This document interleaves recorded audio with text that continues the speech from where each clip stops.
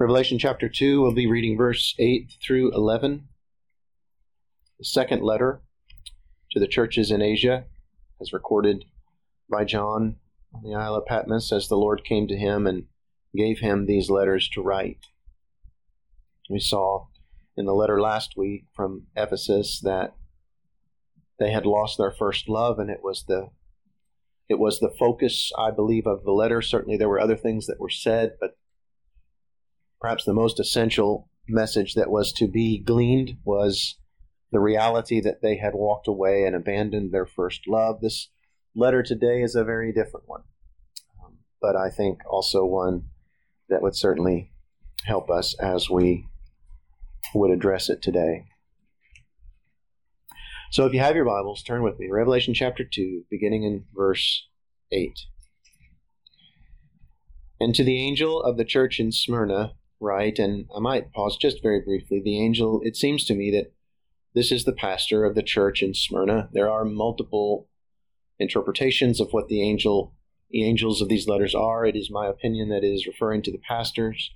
Others have seen that as well. I believe the balance of scholarship seems to support that. So that is who is the direct addressee of these letters. But of course, as the pastor was to then pass these words along to the church of which he was a pastor. To the angel of the church in Smyrna write, the words of the first and the last, who died and came to life. I know your tribulation and your poverty, but you are rich, and the slander of those who say they are Jews and are not, but are of the synagogue of Satan. Do not fear what you are about to suffer. Behold, the devil is about to throw some of you into prison, that you may be tested, and for 10 days you will have tribulation. Be faithful unto death, and I will give you the crown of life.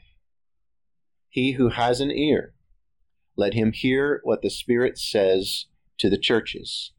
The one who conquers will not be hurt by the second death.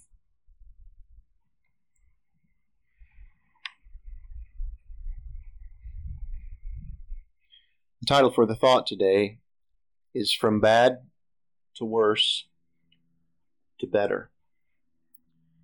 From bad to worse to better. John, writing to a church about which, by the way, there is nothing by way of reproach said from the Lord. There's no correction offered to the church in Smyrna. He tells them that he recognizes that things are bad. He tells them, but in some ways they're going to get worse. But doesn't leave them there, shows them that there is a better beyond it all. We look out in the world today and we hear it said, and I don't guess it's untrue to say it, it seems like things are pretty bad right now. There's wars that have been going on that are beginning anew.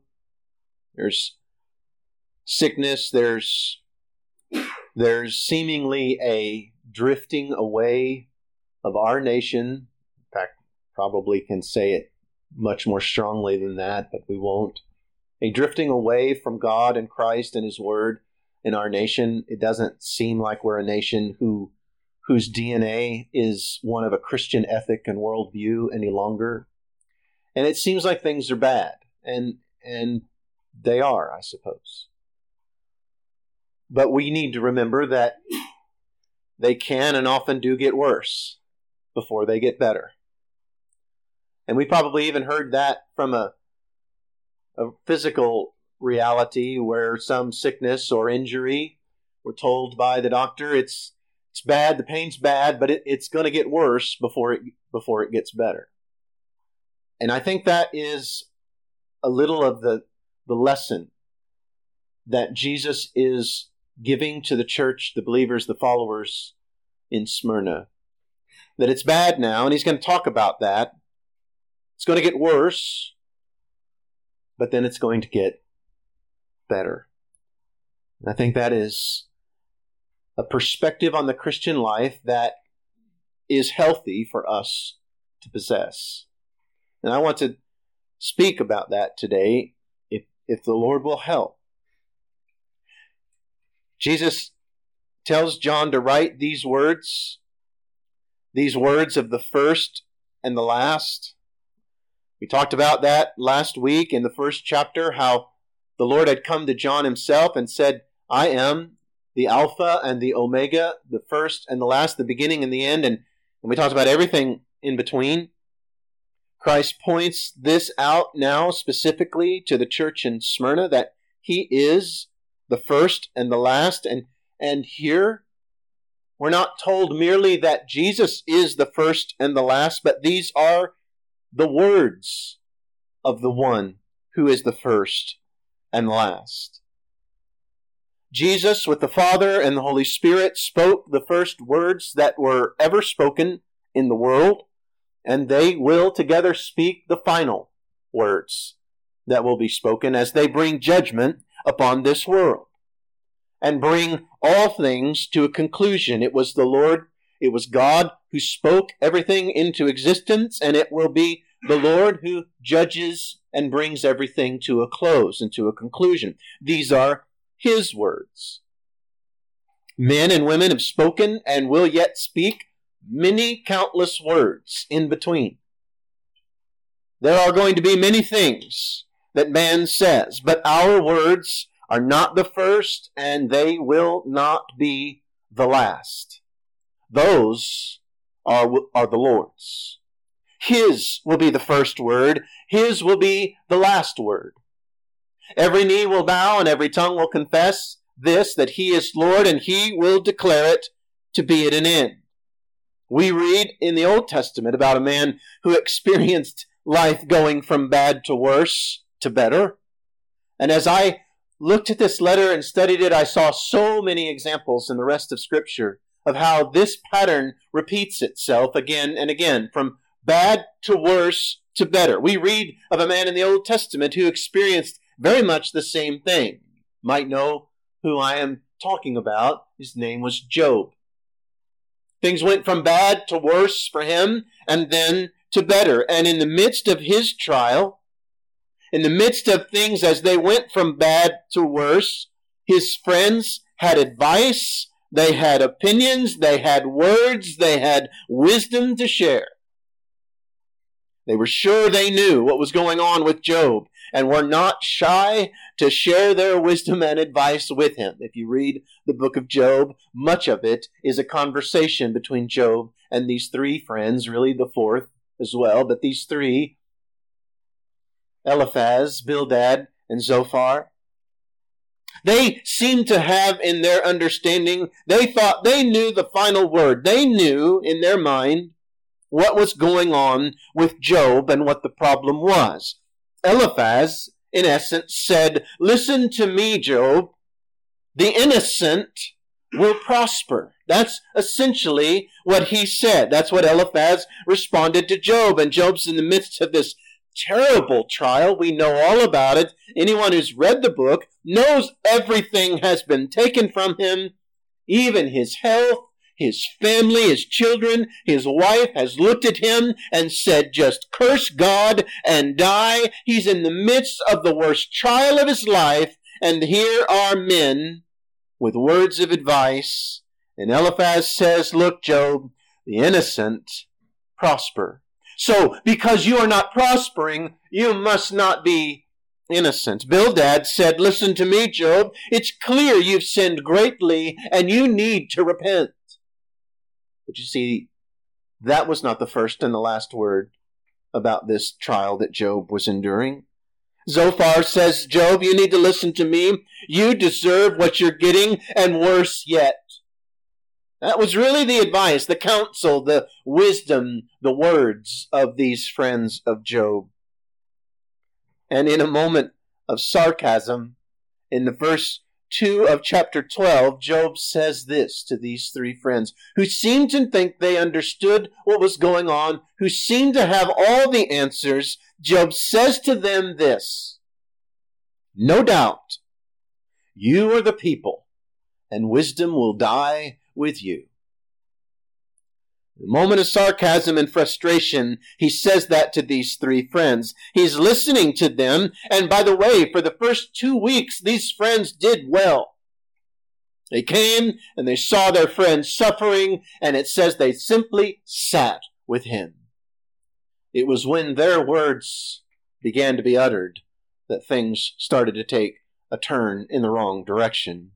Job listening to them, Job knew that they knew nothing about what was really going on, and their words betrayed it. Job, looking at Eliphaz, might say, Eliphaz, you say the innocent will prosper? True. That's true. But I wasn't innocent before this trial. He knew already he needed a redeemer. Bildad, you say I must repent? True. But that has always been the case, and there is no sin that God has revealed to me that is the cause of this trial. You say there's something I must repent of, for clearly it seems to you that must be the case. And yet Job knew he didn't know what he was talking about.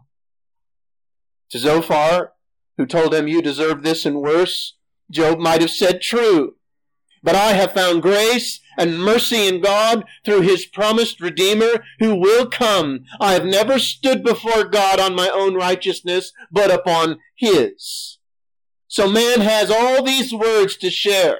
But this letter that we're reading today is from the one, the first and the last, and these are his words. The words of Job's friends in his trial were not the first words in Job's trial. The first words in his trial were from God. Were they not? In Job chapter 1, verse 8, these are the words of the Lord who said to Satan, have you considered my servant Job, that there is none like him on the earth, a blameless and upright man who fears God and turns away from evil? These were the first words of Job's trial, unknown to him at the time, and certainly unknown to Job's friends.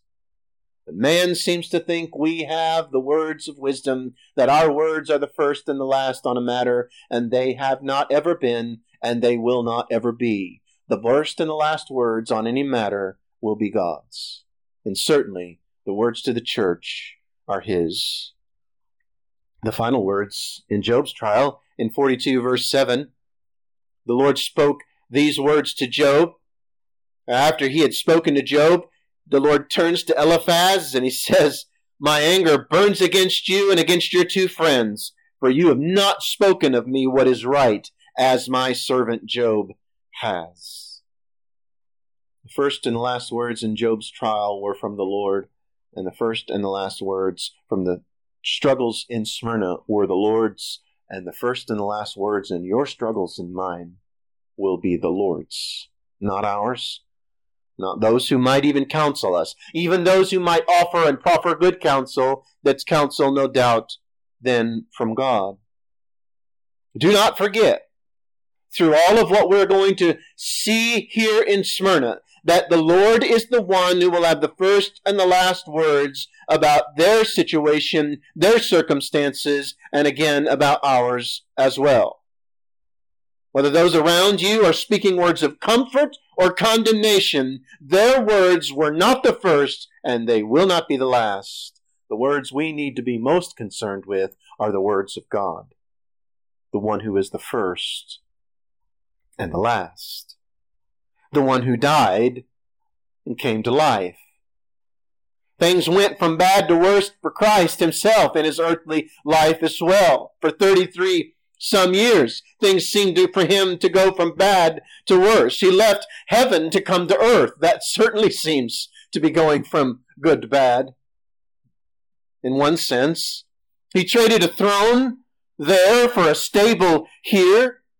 He traded worship there for mockery here. He was cast out by the people he grew up among in Nazareth. They would have killed him had he not miraculously escaped from them, the very people that he saw and knew walking up and down the streets of that place he grew up, cast out by them, misunderstood by his brothers, his own brothers in his own house, misunderstood as well by those around him, denied at the end by his closest of followers, left alone to be beaten and mocked and crucified on the cross. Things for our Lord and Savior in his entire life seemed to go from bad to worse. But then it got better. But in our lives, we can get wrapped up and we can only focus upon sometimes the bad to worse. And we feel that, and the Lord's going to recognize that. He's going to acknowledge it, that it's the reality for the church in Smyrna. But he himself is our pattern in this. Job was another pattern for us. David is another pattern of times when things went from bad to worse before they got better. Abraham, countless stories. It seems like this is the picture of the Christian life. Things seem to go from bad to worse. And in the midst of all of that, there'll be people with all kinds of counselors and advisors. There'll be popular stars in the world and with lots of money and lots of influence, and they'll say, just live for yourself. They'll have all kinds of things to tell you, but their words are not the first, and they will not be the last. This is the one writing who has died and is alive again. We follow one who has walked the road we are now walking. One who knows what it means that things will get worse before they get better. One who knows the way to God, to peace and safety, to life. The one who has and is the first and last, and who was the first and has the first and last words on every matter under heaven, including our individual lives. This is the one we follow. He's not oblivious to what this experience is. And so because of this, we have hope and assurance that all will be well when all is finally settled in our lives here, because Christ is going to have the last word. This world will not. Our troubles will not. Our own failures will not. When every word, every thought, every deed has been said, thought, and accomplished, and the last words from Christ will be spoken of our lives here, all will be well. And it may have gone from bad to worse in our life, but then it gets better, unimaginably so. Those last words that I anticipate hearing, and maybe we can call them the last words here and the first words there. Matthew 25, verse 34, I will hear these words from my King, not because of my goodness, certainly, but because of his. Jesus says the King will say to those on his right, after he has separated the sheep from the goats, the believers from the unbelievers, the saved from the lost, I anticipate hearing this final word here and first word there from him, the one who's first and last. Come, you who are blessed by my Father, inherit the kingdom prepared for you from the foundation of the world. That will be the last words I hear here and the first ones there. In the meantime, here things seem to go from bad to worse. But I know that one day they are going to get better. Do you have that kind of assurance in your own heart? Long after the bones of this body have turned to dust and your memory has been wiped from the minds of everyone that is on the face of the earth, long after all of that is gone, and millions of years after that, do you have an assurance that the final word from God himself will be, it is well, come and enter in the kingdom prepared for you? Or do you have nothing more than a promise of bad to worse to even worse than that? Have things gone from bad to worse in your life, and yet you have assurance that in the end God is going to bring you home to be with him? Then I rejoice with you as I share that same blessing. But again, maybe you don't even have that assurance that one day it will get better. Better beyond your wildest dreams and imagination. This is the one who's writing. This is the one who has the first and the last words in our life. And he's going to tell them this, essentially, as we look at it here. Things are bad. They're going to get worse. but then they're going to get better. Thankfully, beyond this first and last words, the Lord often speaks to us in between as well if we'll listen. Maybe He has some words for you today from this letter. And what does He say? He says, I know your tribulation. Tribulation is just trouble involving suffering. He knows their trouble and their suffering and their persecution. The Lord is aware of it. There was not a single moment of it that escaped His attention. As He looked from on high down upon His followers in Smyrna, He says, I have seen, I know it, I know your tribulation. Your tribulation has not escaped my attention. I know every tear, I know every moment of darkness that you've ever spent. I know those moments when you felt alone, when you were not. I know those moments when you felt like giving up, and I carried you even when you couldn't carry yourself. I know every moment of every difficulty and every trial that you have ever endured, and I walked that road myself. I know about it.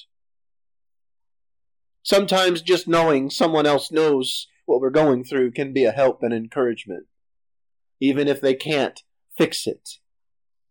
To know that the King of Kings and the Lord of Lords, who died for us on a cross to carry us home one day to heaven, that He knows our tribulation and our struggle, should at least in the midst of those tears bring some calmness and settledness and peace to our hearts.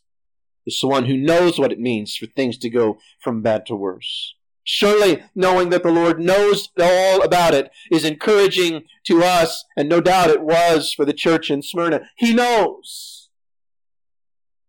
He is aware.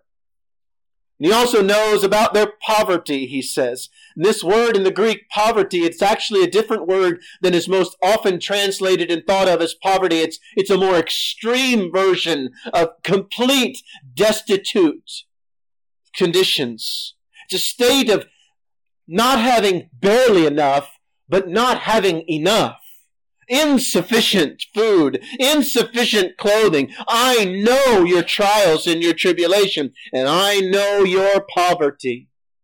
I am aware of the physical things in this life that you are without that would bring comfort to your bodies. I know it. Beyond that, he says, I know the slander of those who call themselves Jews that aren't. I've heard it. I've heard it come from their mouth. Slanders to speak against someone in such a way as to harm or injure their reputation.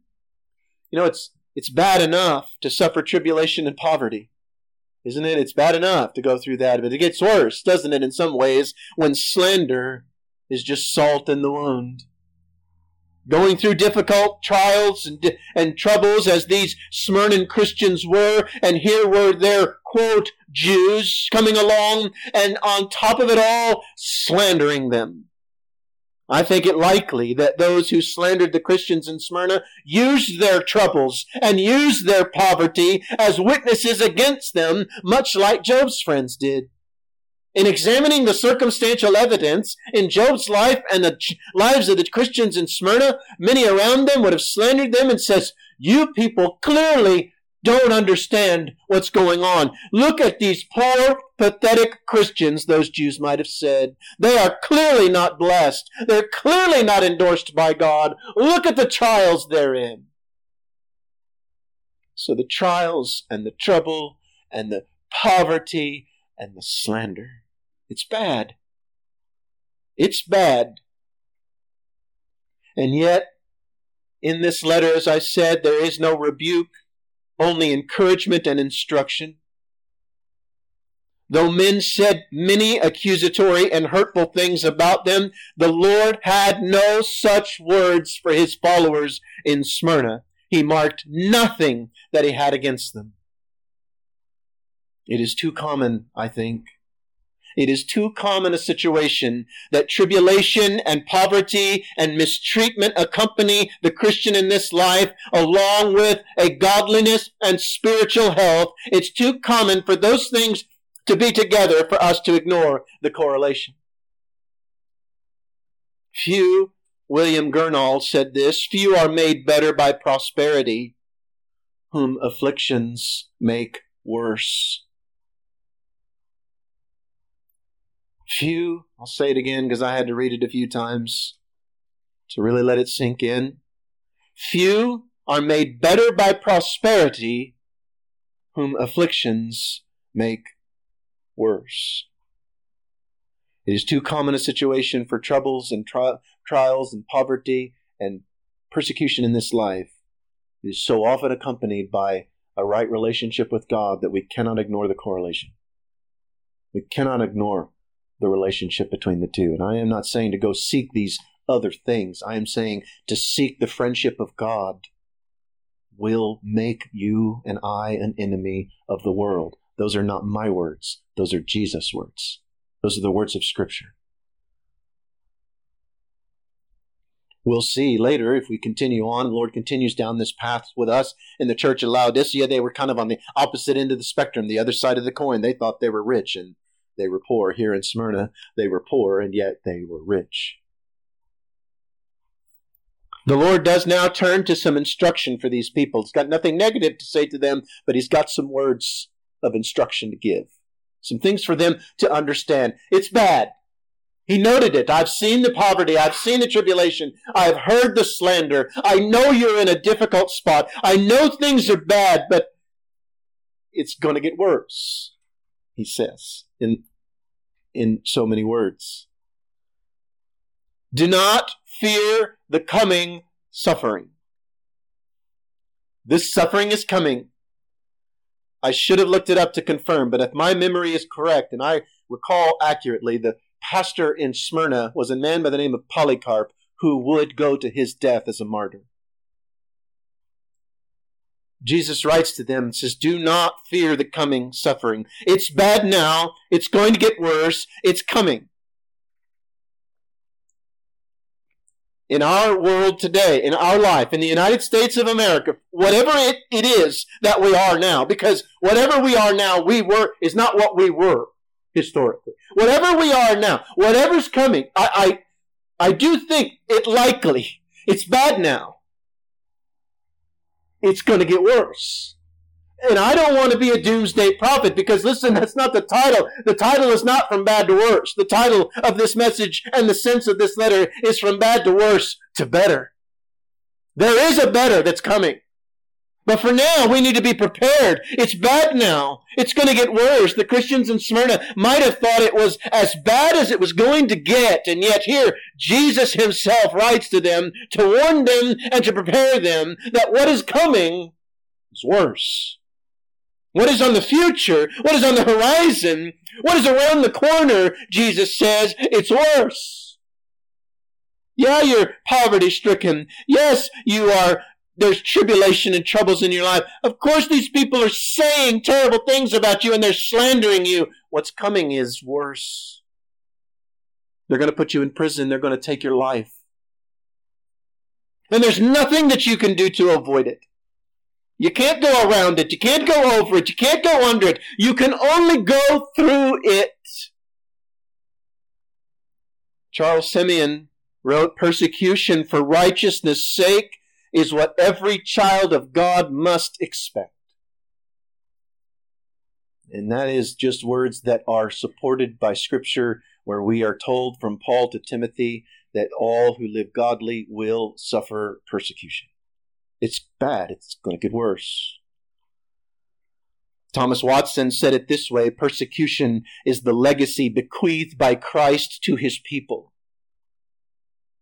Christ's redemption did not redeem this world or our earthly lives in that sense that it would free us from tribulation and trial. He redeemed things far more eternal than that, namely our souls.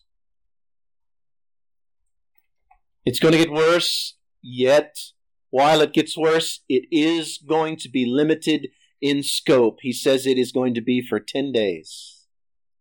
It's not a literal 10 days, as so many numbers in Revelation are not to be interpreted literally. In fact, if you go back in the Old Testament, you'll see many times where the period of time called 10 days is used as not a literal period of time, but a reality that it is for a set amount of time. It has a beginning and it's going to have an end. It's for 10 symbolical days, a symbolical period of time, meaning again that it's going to have its beginning, it's going to have its end. It's going to get worse, though it's bad now. It's going to get worse, but that it's going to be limited in its scope. It's not going to last forever. And skipping ahead to the end, those who endure the second death, that is going to last forever. But this persecution, this getting bad to worse, is not going to last forever. It's not going to go on and on and on. And yet, while it has its limits, those limits are not in this life, because he says to these believers in Smyrna, be faithful unto death. Be faithful unto death. It's easy to be faithful when the sun is shining. Your friends are all around. Persecution is unknown. The bank account and our bellies are both full. Our beds are warm. The church pews are occupied. Our children are healthy and strong. Our plans are coming together. It's really easy to be what we would call faithful in the midst of those circumstances, and you want to listen to the false prophet, and they'll say that's exactly what God wants to give you here, and it is a lie. As deep a lie as one could ever be told. It doesn't sound like Christ to me. He says it's bad and it's going to get worse. It's easy to be faithful in the midst of all of that, but it might be said that such faithfulness, quote unquote, is no real faithfulness at all, as there is nothing that threatens our professed faith in Christ. A Christianity that costs nothing is a Christianity where faithfulness is not possible, and where there is no faith, there is no pleasing of God according to Scripture. It's bad. It's going to get worse. Be faithful unto death, and it might be where you're called to go in my name's sake.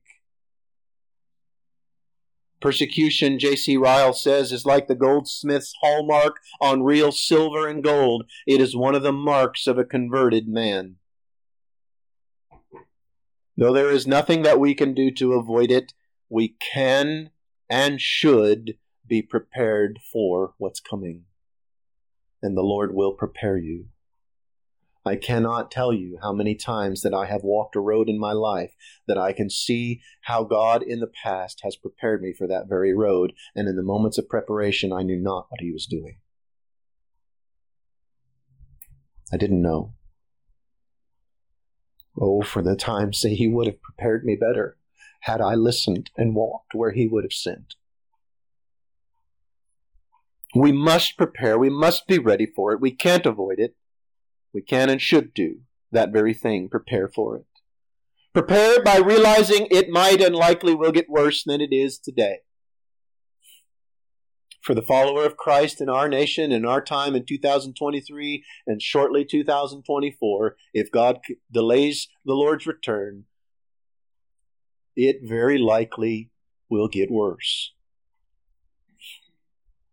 But I am not telling us to be people with doomed attitudes and heads low and shoulders slouched and hearts destitute. In this preparation for things going from bad to worse, we must realize that then it is going to get ultimately much better. The Lord will return, or we will leave this world. One of the two is going to happen, and we will be with him. Our experiences of bad to worse are temporary, and the better is eternal. This is what Jesus points us to him, or points out to this church in Smyrna. This is the words he gives to them to encourage them, and then he gives them a promise. He said, endure to the end, be faithful unto death, and I will give you the crown of life. Poverty-stricken now, in trials now, slandered now. It's going to get worse. Some of you are going to be thrown in prison. Some of you are going to give your life for my sake. It's bad. It's going to get worse. But oh, it's going to get better. Do you realize that if you are a child of God and you go from bad to worse situation here in this life, do you remember and realize that at the end of it, you're going to receive the crown of life from Jesus Christ himself? He's going to give it to you. That better is so far beyond any trial that we have here. As Paul said it this way, I count these afflictions light. I count them as nothing next to the glories of Christ. We might be like Lazarus, the beggar in this life, but we will not be like the rich man in the next. Lazarus died and opened his eyes in heaven. The rich man died and opened his eyes in hell. Things in the rich man's life may have gone from good to better. More and more wealth and more towers to build, more and more influence to have, more and more names with your name, or more and more buildings with their name on it, more and more people applauding them and flocking to them, but they closed their eyes here, and seemingly in this life it all went from good to better and best, and then they die and people think what a wonderful life they lived, and yet the reality of it, it went from good to better to best to horrifically bad. And yet no one sees it. No one considers it because we're so consumed with this life only. The Lord gives some general admonition, and we'll work toward our close. He who has an ear, let him hear. You and I have ears today, but will we hear? Will we go on about our lives ignorant and unprepared for the reality of our Christian lives in this world, where it could and likely will go from bad to worse, and yet we know will end in better? The persecution and trial of the church in Smyrna had a limit. It's 10 days. It's going to have a start. It's going to have an end. This is going to go on, but it's not going to go on and on and on. It would not touch them, could not touch them after their deaths in this world, because they were not subject to the second death, which is eternal death without Christ. Eternal separation from light, life, joy. No persecution here, no situation of bad to worse here will ever compare to the sorrows, grief, and torments of hell. It won't even register, no matter how horrible it might be.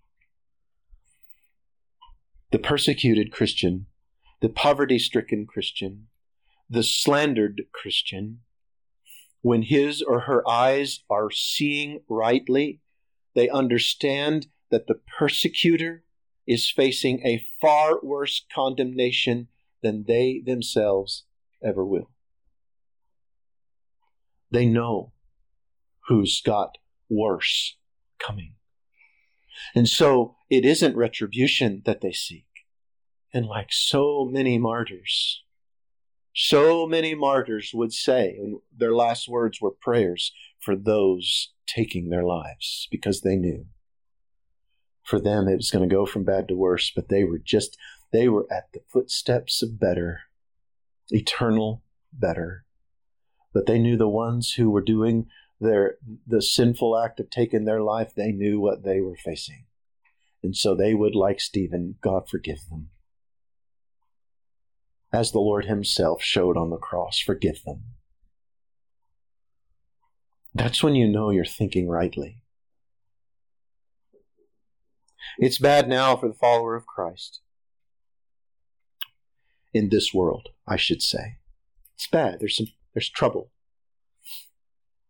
It's been worse in the past, I believe. If history is that have read and understood is accurate, it's been worse in the past. I believe it can and likely will get worse in the future. The road of Christianity has been paved with the blood of countless martyrs. This is an idea very foreign to us today in our nation, thankfully. Thanks be to God for the protecting hand against persecution he has given to us. But there's a man by the name of Thielemann J. von Braght. You probably heard more commonly of John Fox's Book of Martyrs. Very, very well known. Less known is Thielemann J. von Braught's Martyr's Mirror in 1660. So working on 4 centuries ago, he wrote a book about martyrs, and it contained over 1,000 pages accounting Christian martyrdom.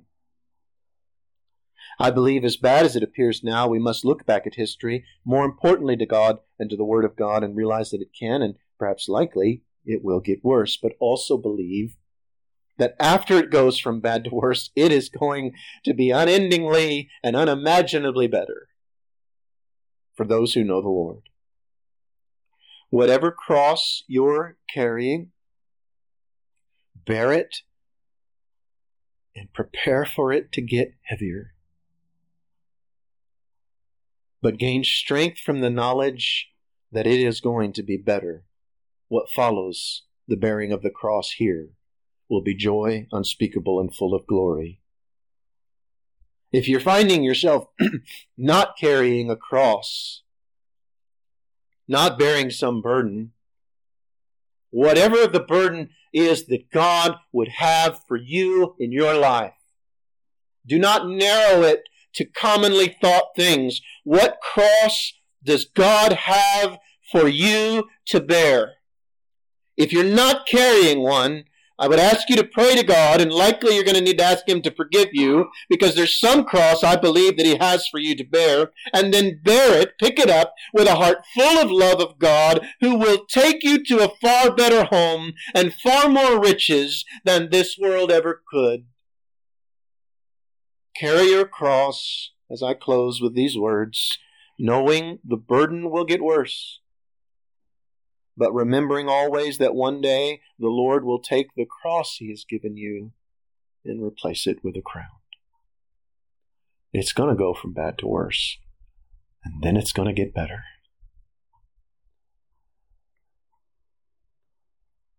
This is the mindset that the Lord wanted His church in Smyrna to have. The Christian life only makes sense when it is lived not for this life's sake. It doesn't make sense in any other way. We realize and understand the bad to worse, and we long for, anticipate, and are assured of the better. And so we smile and cry tears of pain, yes, but mixed in there are tears of joy in anticipating what the Lord has for those who know Him and know that they are protected from the second death. And if you are not protected from that and you do not know the Lord, that is a far more concerning thing. Far more concerning than any affliction that we might experience here. From bad to worse to better. Pray, Lord, to be with His word. Have a song.